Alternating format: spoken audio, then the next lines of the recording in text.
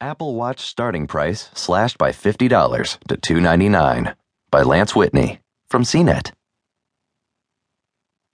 Consumers eyeing an Apple Watch will now be able to save a bit of money. At its iPhone event on Monday, Apple announced a price cut for its Apple Watch, trimming the starting price to $299 from $349. That's the first price cut for the wearable device since Apple introduced it a year ago. For people looking for different bands beyond the existing lineup,